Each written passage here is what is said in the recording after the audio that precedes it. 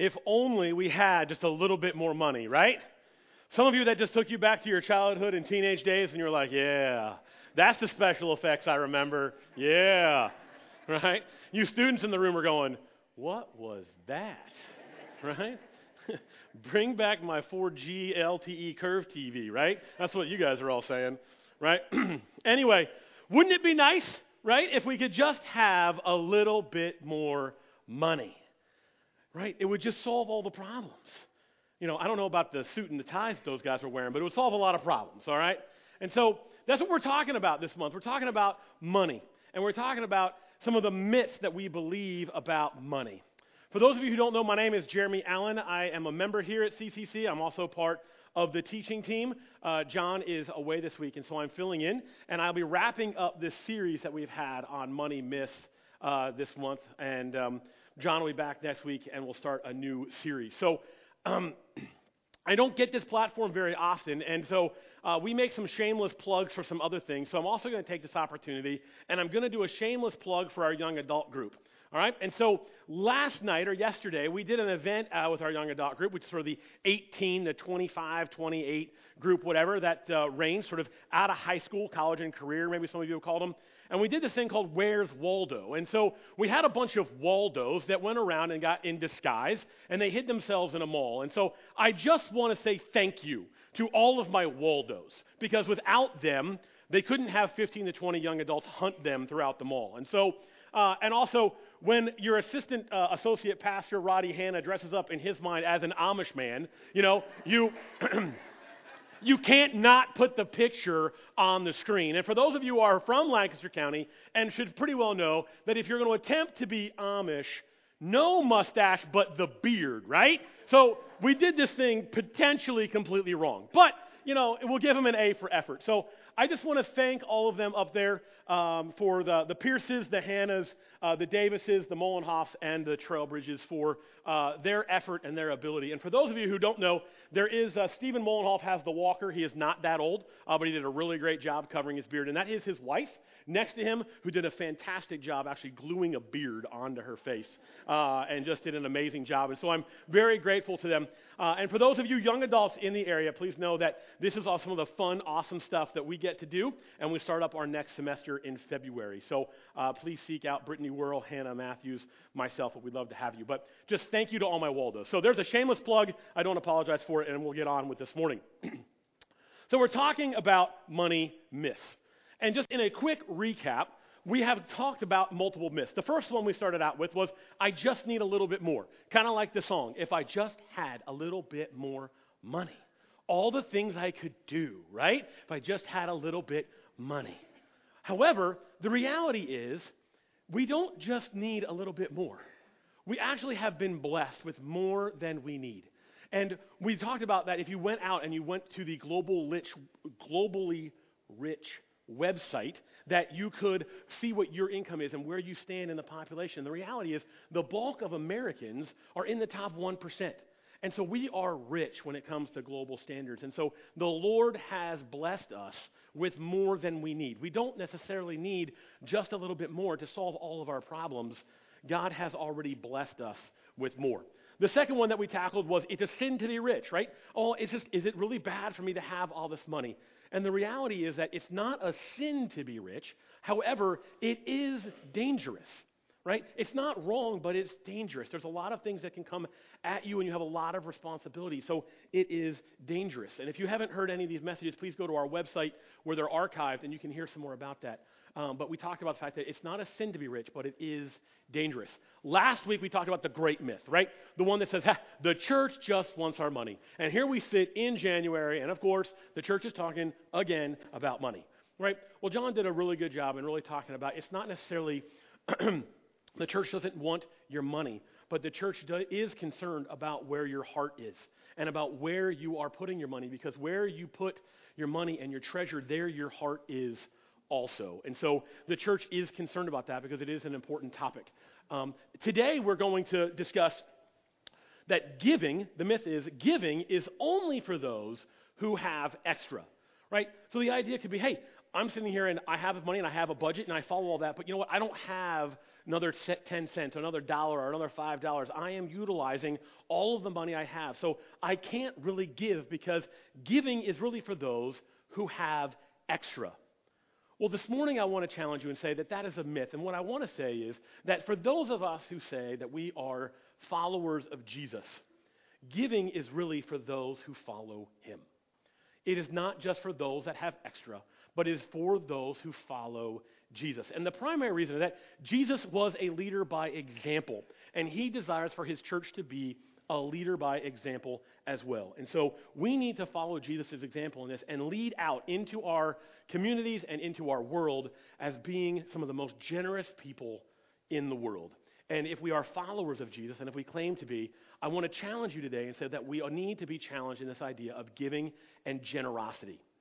All right, so that's what we're going to be talking about today, is that you need to be, we're going to debunk the fact that giving is only for those that have extra. So we've been working through this passage in 1 Timothy chapter 6.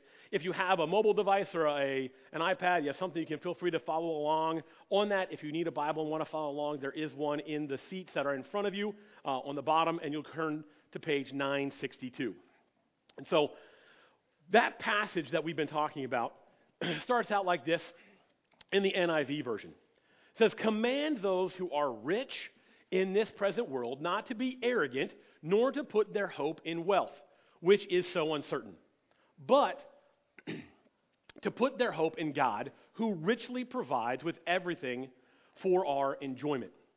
Verse 18, "Command them to do good, to be rich in good deeds, and to be generous and willing to share." Verse 19, "It is in this way that they will lay up treasures for themselves as a firm foundation for the coming age, so that they may take hold of the life that is truly life."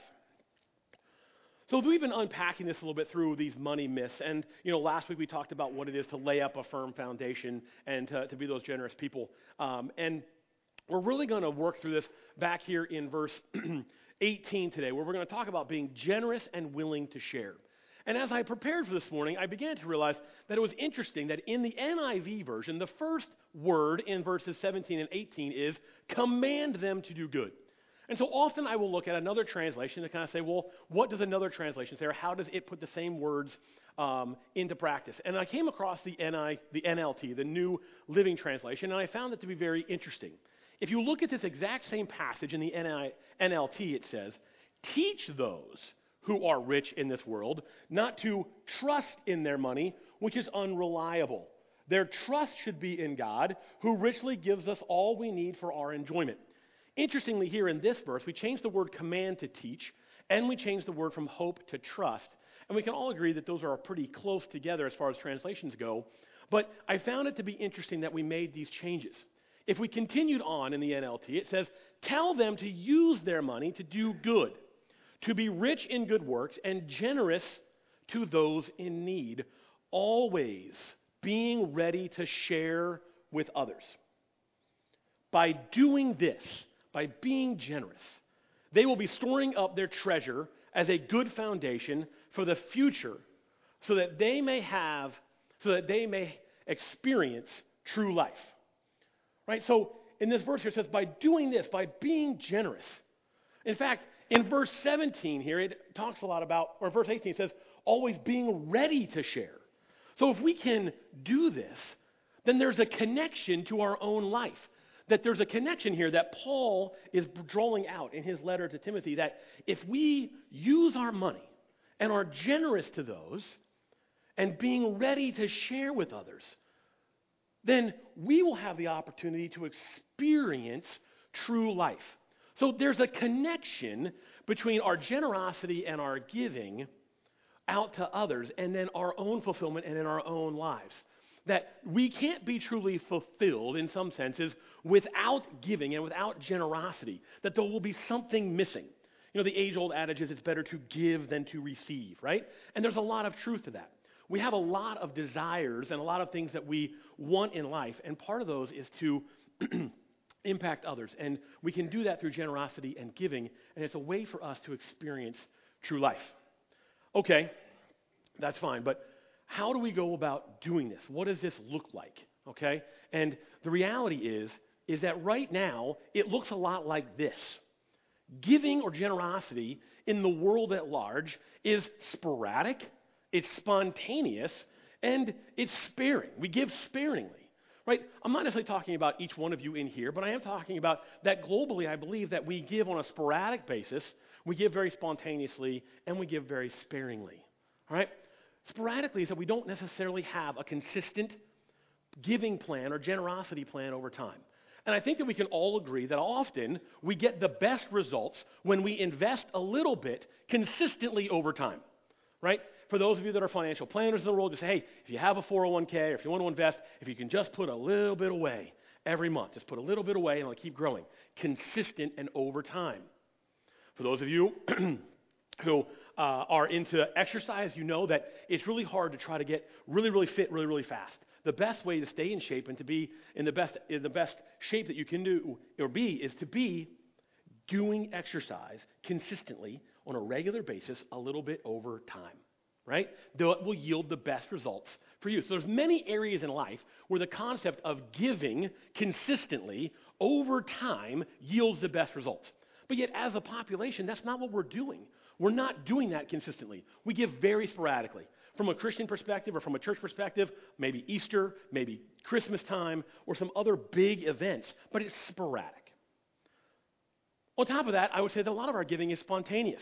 For those of you who are have trouble sleeping or work around the clock or work at some different hours, you'll know that oftentimes if you watch some TV late at night, there are some commercials out there that say, hey, for $1 a day, you can sponsor this, right? Or for the change in your couch, right? You can do this. And there's usually dealing with kids or some sort of humanitarian aid, right? And what are they doing? They're pulling at your heartstrings.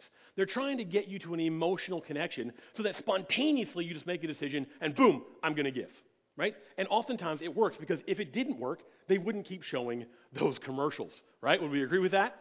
So it has to have some type of success, but it just yields into this spontaneity of giving is that I'm sitting there, I'm having a drink, trying to just relax a little bit. This comes on.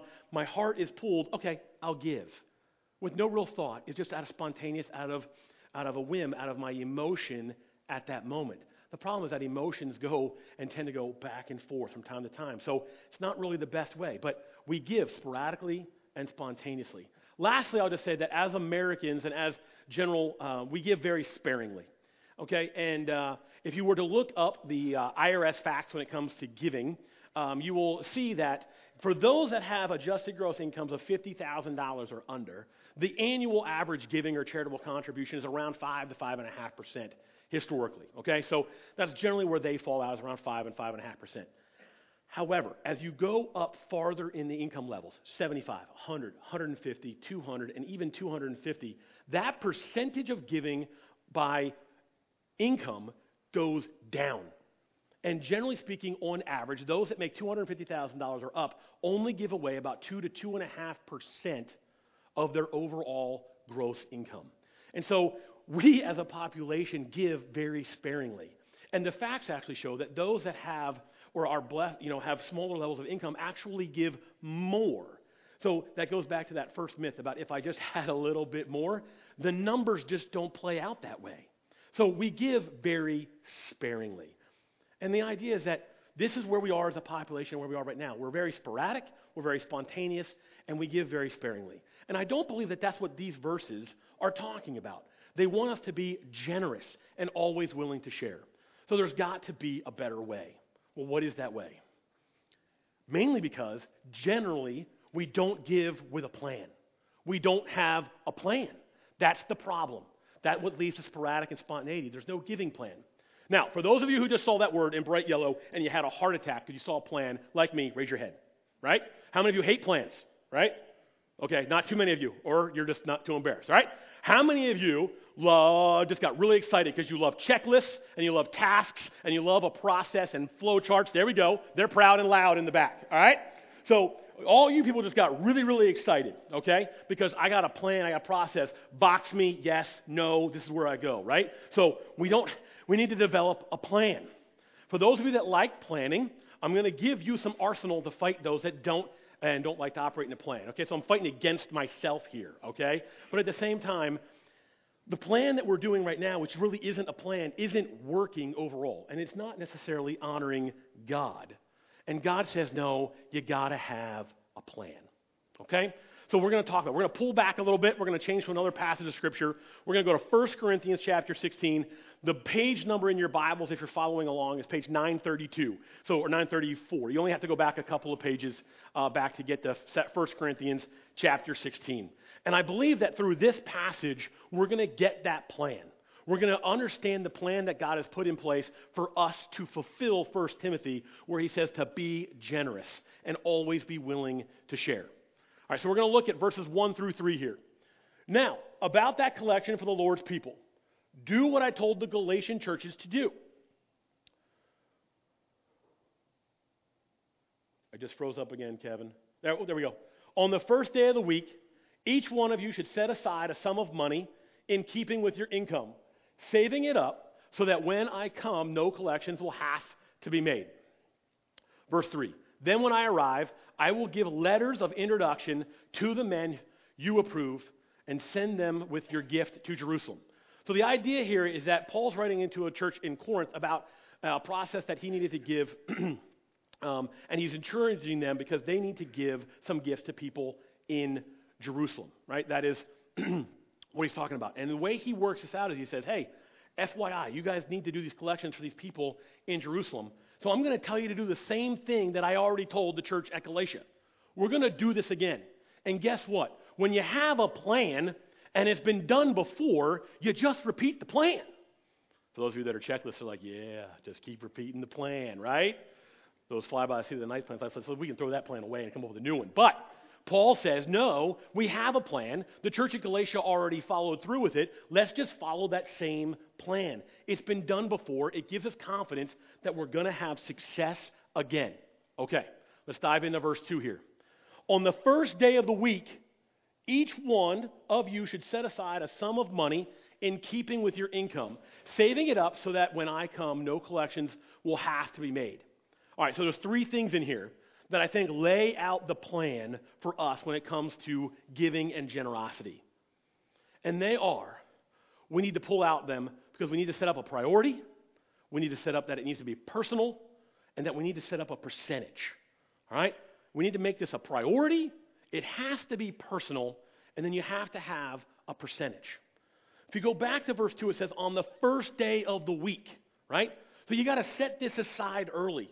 You got to make this a priority. You got to do this first. You know you've got to get this done, so we got to make sure that it's a priority and we get it done first. This whole idea of first or in the beginning is an Old Testament kind of an idea, and it deals with the first fruits. Back then, they would harvest their grain and harvest their crop, and at that time, they were told to honor the Lord by setting aside the first fruits of their harvest and of that crop for the Lord. And in Proverbs 3, it says, honor the Lord with your wealth, with the first fruits of all your crops. Okay? And the idea here is that you're going to set this aside from the very beginning. It's important. Okay? Bring these to God, set them aside for multiple reasons, to help those that are in need, to help those that are serving the Lord from the tribe of Levi and others. There's multiple reasons, but the idea here is that we're going to take it from the very beginning and we're going to set it aside. Okay? It has to be done at the front end. You have to make it a priority. How many of you know what this is, right? A moon jar little set. This is what we have for our kids. And the idea here is that inside of this, there's 3 different buckets. One is a save bucket, the other is a spend bucket, and the other is a share bucket. Right? So I propose to you that potentially you should look at your budget, look at your income, and we should say, hey, let's take 10% of that and save. We're going to take 10% of that and we're going to share or give or be generous. And then we're going to take a bunch of that and we're going to put it into our spend jar. And that's where we're going to go. This is a tool that we've used with our kids. I don't know what other tools are out there they have, but this is just one. But the concept here is I'm going to set this aside and look at it this way. And in the very beginning, every time I get a paycheck, I'm going to set something aside in the very beginning. And I'm going to break this up. Okay? And I'm going to spend some, I'm going to share some, and hopefully from a fiscal perspective, I'm going to save some. But these are great tools that you can use to try to help in this priority. All right, Jeremy, I understand. I need to make it a priority. But you don't understand. I just can't. Maybe you're a student and you're barely making it by on a part-time job, trying to go to school. You got gas and car and insurance and other things, right? Young families, we got to put clothes on our back. We've got to put food on the table. We've got some possibly medical bills, other things that are going on. Jeremy, I understand it's got to be a priority, but you don't understand. We struggle with this because of the tyranny of the urgent. The phone is ringing. People are asking for my money. They say, hey, you owe this. I have bills that I have to pay. Maybe I've incurred some debt. Maybe I've run into some problems or whatever it may be. There's an urgency to some of these bills and some of these financial things that we have to take care of. And you know what? We just struggle because giving and generosity, it doesn't yell and scream at you in the face every day. It doesn't leave messages on your phone. It doesn't send you a pamphlet in the paper every month and says past due or other things like that. I get it. So we struggle to make this a priority because of the tyranny of the urgent. But at the same time, God is saying, I'm going to understand that. And I think he's going to have a way for us to work through that. But at the same time, he's saying, I need you to do this. I need you to be at the very beginning of the week or when you get a paycheck that this is important. You have to make it a priority. But I want to recognize the struggle. I want to recognize the struggle for what it is. But we're going to have to work through this. Secondly, we got to make it personal. On the first day of the week, each one of you should set aside a sum of money in keeping with your income. Okay. I don't know how many are out there, but there's probably a fair amount of you that are really, really good at passing the buck on to other people. And I think as a culture, we have a really easy way of rationalizing that this isn't my responsibility. I'm too young. I'm too old. I've got too many things to go. And this just isn't my issue, right? So we struggle with the idea that I have to fulfill this obligation, that I feel like I have to be the one to be generous, that I should be the one that should be giving, because you know what? I'm just starting out. I just got out of my parents' house. I'm still in school. I'm just still trying to figure out my way here, okay, as a college student. You can't ask me to continue to do this because I barely have 10 cents to rub together. It's got to be for when I get older and I get a family and I get a steady job and I get more established. It's easily to rationalize our way out of that. You have a young family and they're growing and they got different needs and different things they have to do. So you know what? I'll continue to, you know what? Lord, I get it. I know that you want me to do this, but there's people that are older that have more income that are disposable. Okay, I don't have a lot of extra. I don't have a lot that I can offer here. It's got to be for me a different time. I'll fulfill this, but it's a different time. It's not today. It's not now because of my situation. For some of you that are older and out there, you know, hey, I've only got so much money. This is the pot I've got. I've stopped working. I'm not earning income on a daily basis. I'm into those retirement, those golden years, but I got some really, really good-looking grandchildren. They're awesome, right? Well, I want to give a little bit to them. I want to help out my kids, but Lord, I only got so much. Right? So you can't ask me to give because if you did, then I'd have to figure out a way on the back end on some of these other things, and I only have so much and once it's gone, and so I got to make sure it lasts till I'm gone and I'm called home and I'm with you. So the idea here is that no matter what stage of life you're in, we can do a really, really good job of rationalizing away that it's not me. It's not my responsibility. For those of you that know the story of the Good Samaritan, many people passed him by, an injured man on the side of the road, and they said, for whatever reason, it's not my responsibility. It's not my job. Until finally a Samaritan stepped up to the plate and said, no, I'm going to help this individual. Okay? But many of them rationalized for multiple reasons why it wasn't their issue. But Paul is saying, no, each one of you needs to look at this. Each one of you needs to process through what this means to you, mainly because I believe that this is an important, critical part with your relationship with Jesus. Your relationship with Jesus is personal. It's between you and him. Because he died on the cross for your sins, and he tore the veil, he has given a way for you to have access to him through prayer. And so through that relationship, it is personal. Everything about this is personal. And so we have to tie into that, and we have to understand that this is what God is calling each of us to do, regardless of our situation and regardless of where we are. Lastly, on the first day of each week, each one of you should set aside a sum of money in keeping with your income. Okay, so now we get to the crux of this. We've now come down, all right, I got to make this a priority. It's got to be personal, but how much are you asking? Lord, how much are you asking for? Okay? He doesn't give a percentage or an amount, but he says a sum of money in keeping with your income. And so if you're going to ask me, hey, Jeremy, what would that number be? Then I'm going to go back to the Bible where it is been put out there that a tenth, a tithe, which is 1/10, is what you should give. For those of you who were here approximately 2 years ago, 3 really crazy guys stood up on this stage, and we were like, when God gives you 100, you give back 10. All right, there were some of you that were here. All right, God gives you 100, you give back 10. For those of you who weren't, do not go out to YouTube and find it. All right, so, but the idea here is that God is asking you for a sum of money in keeping with your income. From my recommendation, that number would be a tenth, would be a 10% number, 1/10. Now, I'm not going to get in an argument with you about is that net, is that gross. That's the whole personal side. That's between you and God. And in the end of the day, really, we're going to talk about this, but in the end of the day, I'm not 100% sure that it fully matters what the percentage is, in that you are just working through what that is with God. And we'll talk about the card that was passed out earlier. But biblically speaking, 1/10 would be where we would go, okay, a tithe. Right? A sum of money in keeping with where you are.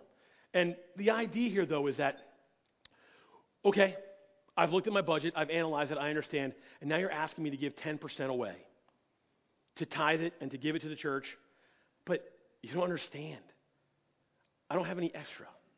But I think that number, and I think that the struggle for us as up there is, it's a trust issue, okay? We say, wait a minute. I've earned this money. I've got this. I have it. I've got to make sure that I spend it wisely, and I want to be a good steward. That's a good biblical principle as well. Be a good steward of what God has given me, right? But at the same time, you're now asking me to give it away, but I don't know what for. If I give it to CCC or I give it to another congregation or I give it to another cause, I don't necessarily know exactly what they're going to do with that. So you're just trusting me to give that money away, and that this is a principle that you want to build into my life. Lord, I just don't know if I can do that. And ironically, in Lancaster County, I am not originally from Lancaster. I've only been here for 20 years. So by Lancaster County standards, I am a wee bit of a little babe, right? Right? Because I think you've got to at least hit 150 years, right, for your family to be considered a long-term Lancaster Countyan. But I have noticed coming from Baltimore and from Maryland coming up into Lancaster County that it is a little bit different when it comes to giving and tithing. And because when people lay out a giving plan or they want you to give to something, but it's not as always as tangible as maybe people would like or to connect with, it's really hard to raise money. It's really, really difficult to raise money. And we have experienced that in the own life of our own church. It was really difficult for us to raise money when we had a plot of land, but we couldn't raise enough funds in order to actually build a building on that land. Now, luckily, God, and praise God that He had a different plan and we were able to come here. But through that process, from the day that we bought this property approximately 4 years ago, since we did, we have put approximately $900,000 of improvements into this facility debt-free. Debt-free, people. $900,000. But it highlights a very interesting situation. If I'm asking you for drywall and carpet, okay, here you go. Here's some money. Go buy some drywall. Go buy some carpet. I now know what you're going to use it for. Oh, wait a minute. You got a picture of something, and that's what you want. That's a dream, but it's multiple years off. I don't know. That's a little difficult. I think there's a trust issue in there that we struggle with about giving our money away and being generous when we know the outcome and we can control it. Okay, I'll give. But now you're just asking me to be generous in a way that I don't necessarily know what that impact is going to be. And if I don't know, well, I don't know if that fits in. I'm trying to be really real for you over the middle of it. I feel and I see that struggle, not just here in Lancaster County, but in other parts. It's very, very hard for us to trust, to allow God to just take, for us to give that money to an organizational thing and not necessarily know exactly what's going to happen to it because we still feel a sense of control. And there's a trust issue there between you and God. And I'm asking you to potentially take a look and say, is that me? And to face it. Because until you face that issue, it's going to be difficult for you to move forward in this area. Because God is asking you to make Him a priority. He's asking you to make it personal. And then He is asking you to make a percentage because he wants you to always be generous and be available to be generous, and that we, as followers of Jesus Christ, are to lead the world in this area of generosity. Because it is not for those that have extra. It is for those that call Jesus Christ their Lord and Savior to be an example to the world. I, too, have struggled with this concept. I'm not immune to it. And so I understand that it is difficult. When we were a young couple starting out, my wife and I am the spender. Most couples have a spender and a saver. I'm the spender, shocking to all of you I know, okay? I am the spender, she is the saver. And unfortunately, in the first couple of years of our marriage, when we were still dealing with college debt and other things, I wanted to live a life that I felt like I could live up to. My brothers and sisters were older, and I tried to really hang out with them in their economic world. Guess what? I ran out about $25,000 worth of credit card debt. And as a 25-year-old young man leading this beautiful bride and leading this family, I didn't do a really good job. But at that time, God also said, I need you to trust me with some of your money. Now, I did not step out, and we didn't go to a tenth. We just couldn't. But I did step out, and we made a commitment, and we went to 5% of our income. And then we put together a plan to get our debt under control. And we did. And guess what? Like Greg said, God was faithful all the time. Because this is the one area where God says, test me. Okay? In Malachi 3:10, he says, bring the whole tithe into the storehouse, that there may be food in my house. Test me on this, says the Lord Almighty, and see if I will not throw open the floodgates of heaven and pour out so much blessing that there will not be enough room to store it. God's asking you to test him in this area. He says, look, I know I've asked you to make it a priority and personal, and now I'm asking you for percentage. But guess what? You can test me. And in the Bible, I'm pretty sure somewhere, I don't know exactly where, but it says, do not test the Lord your God, right? But in this case, he's saying, go ahead, test me, see what happens, okay? For those of you who call CCC your home, you were given a card last week. I don't know if you brought it back, but if you didn't, it's in the seat back in front of you. And here what we're asking you to do is we're asking you to take forward movement. One of our principles at this church is to have forward movement. What is the next step for you? And so we're going to ask you to look at this card and to fill it out and to drop it in the bucket when it's passed a little bit later.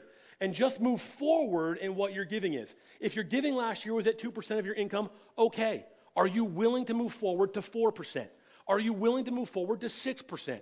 What are you willing to do to take a step forward to listen to God's call and to say, okay, I need to follow this. I need to step out. I need to lead in generosity. So I'm going to make a commitment. We're going to ask you, for those of you that call CCC your home, to please fill this card out and pass it and drop it in the bucket as it goes by. If you don't feel comfortable right now or haven't made a decision, that's fine. We will. But for those of you that have and have processed it throughout the week, we're going to ask that. For those of you that do not call CCC your home, this doesn't necessarily apply to you, but we want everyone to be considering, what can I do from a forward movement perspective? How can I answer this call? In closing, I believe that God's words himself are the most direct in what an outcome can be if we move forward in this area. 2 Corinthians chapter 9:16 says, remember this, whoever sows sparingly will also reap sparingly, and whoever sows generously will also reap generously. Each of you should give what you have decided in your heart to give, not reluctantly or under compulsion, for God loves a cheerful giver. And God is able to bless you abundantly, so that in all things, at all times, having all that you need, you will abound in every good work. As it is written, they have freely scattered their gifts to the poor. Their righteousness endures forever. Now he who supplies seed to the sower and bread for food will also supply and increase your store of seed and will enlarge the harvest of your righteousness. You will be enriched in every way so that you can be generous on every occasion. And through us, your generosity will result in thanksgiving to God. This service of generosity that you perform is not only supplying the needs of the Lord's people, but is also overflowing in many expressions of thanks to God. Because of this service by which you have proved yourselves, others will praise God for the obedience that accompanies your confession of the gospel of Christ and for your generosity in sharing them and with everyone else. And in their prayers for you, in their hearts will go out to you because of the surpassing grace God has given you. Thanks be to God for this indescribable gift of generosity. I added generosity at the end there. Through your generosity, Jesus' name can be forwarded. Love can be shown. Lives can be changed. And he wants to abundantly bless you. Because giving is for those who follow Jesus. Let's pray. Dear God, I just want to thank you for today. I want to thank you for challenging us to follow you and your example of being a generous people. I pray that we will heed this call, that we will make you a priority, and through that we will look at our income and we will honor you with our wealth. We will honor you with what you have given. Father, I just pray that you will work in the hearts and the lives of these people and allow them to work with you, to come up with a percentage, a sum of money that they can give and be cheerful and not feel like it's being compelled upon them, but that they will honor you, that they will take a next step, that we will have forward movement in our lives with you. Father, I thank you for this challenge, but I also just thank you for the blessings that you are going to bestow upon your people and of this community and of this area through generosity and through generous giving. Thank you for your son, Jesus, and that he died on the cross for our sins. And it is in his name that we pray. Amen. So if you haven't had an opportunity yet, please make sure that you fill out that connection card that Roddy talked about earlier. It was in the seat back in front of you. Just put some name down, especially if you are a first-time visitor. Please make sure that you drop that in the bucket. Roddy will look at it and make sure that we get you a gift. But we just would like to make sure that you fill that out and drop that in the bucket. In addition, for those of you that call CCC your home, please look at that commitment card and try to see what steps can you take to move yourself forward. And if you filled that card out, we would ask for you to also drop that in the bucket.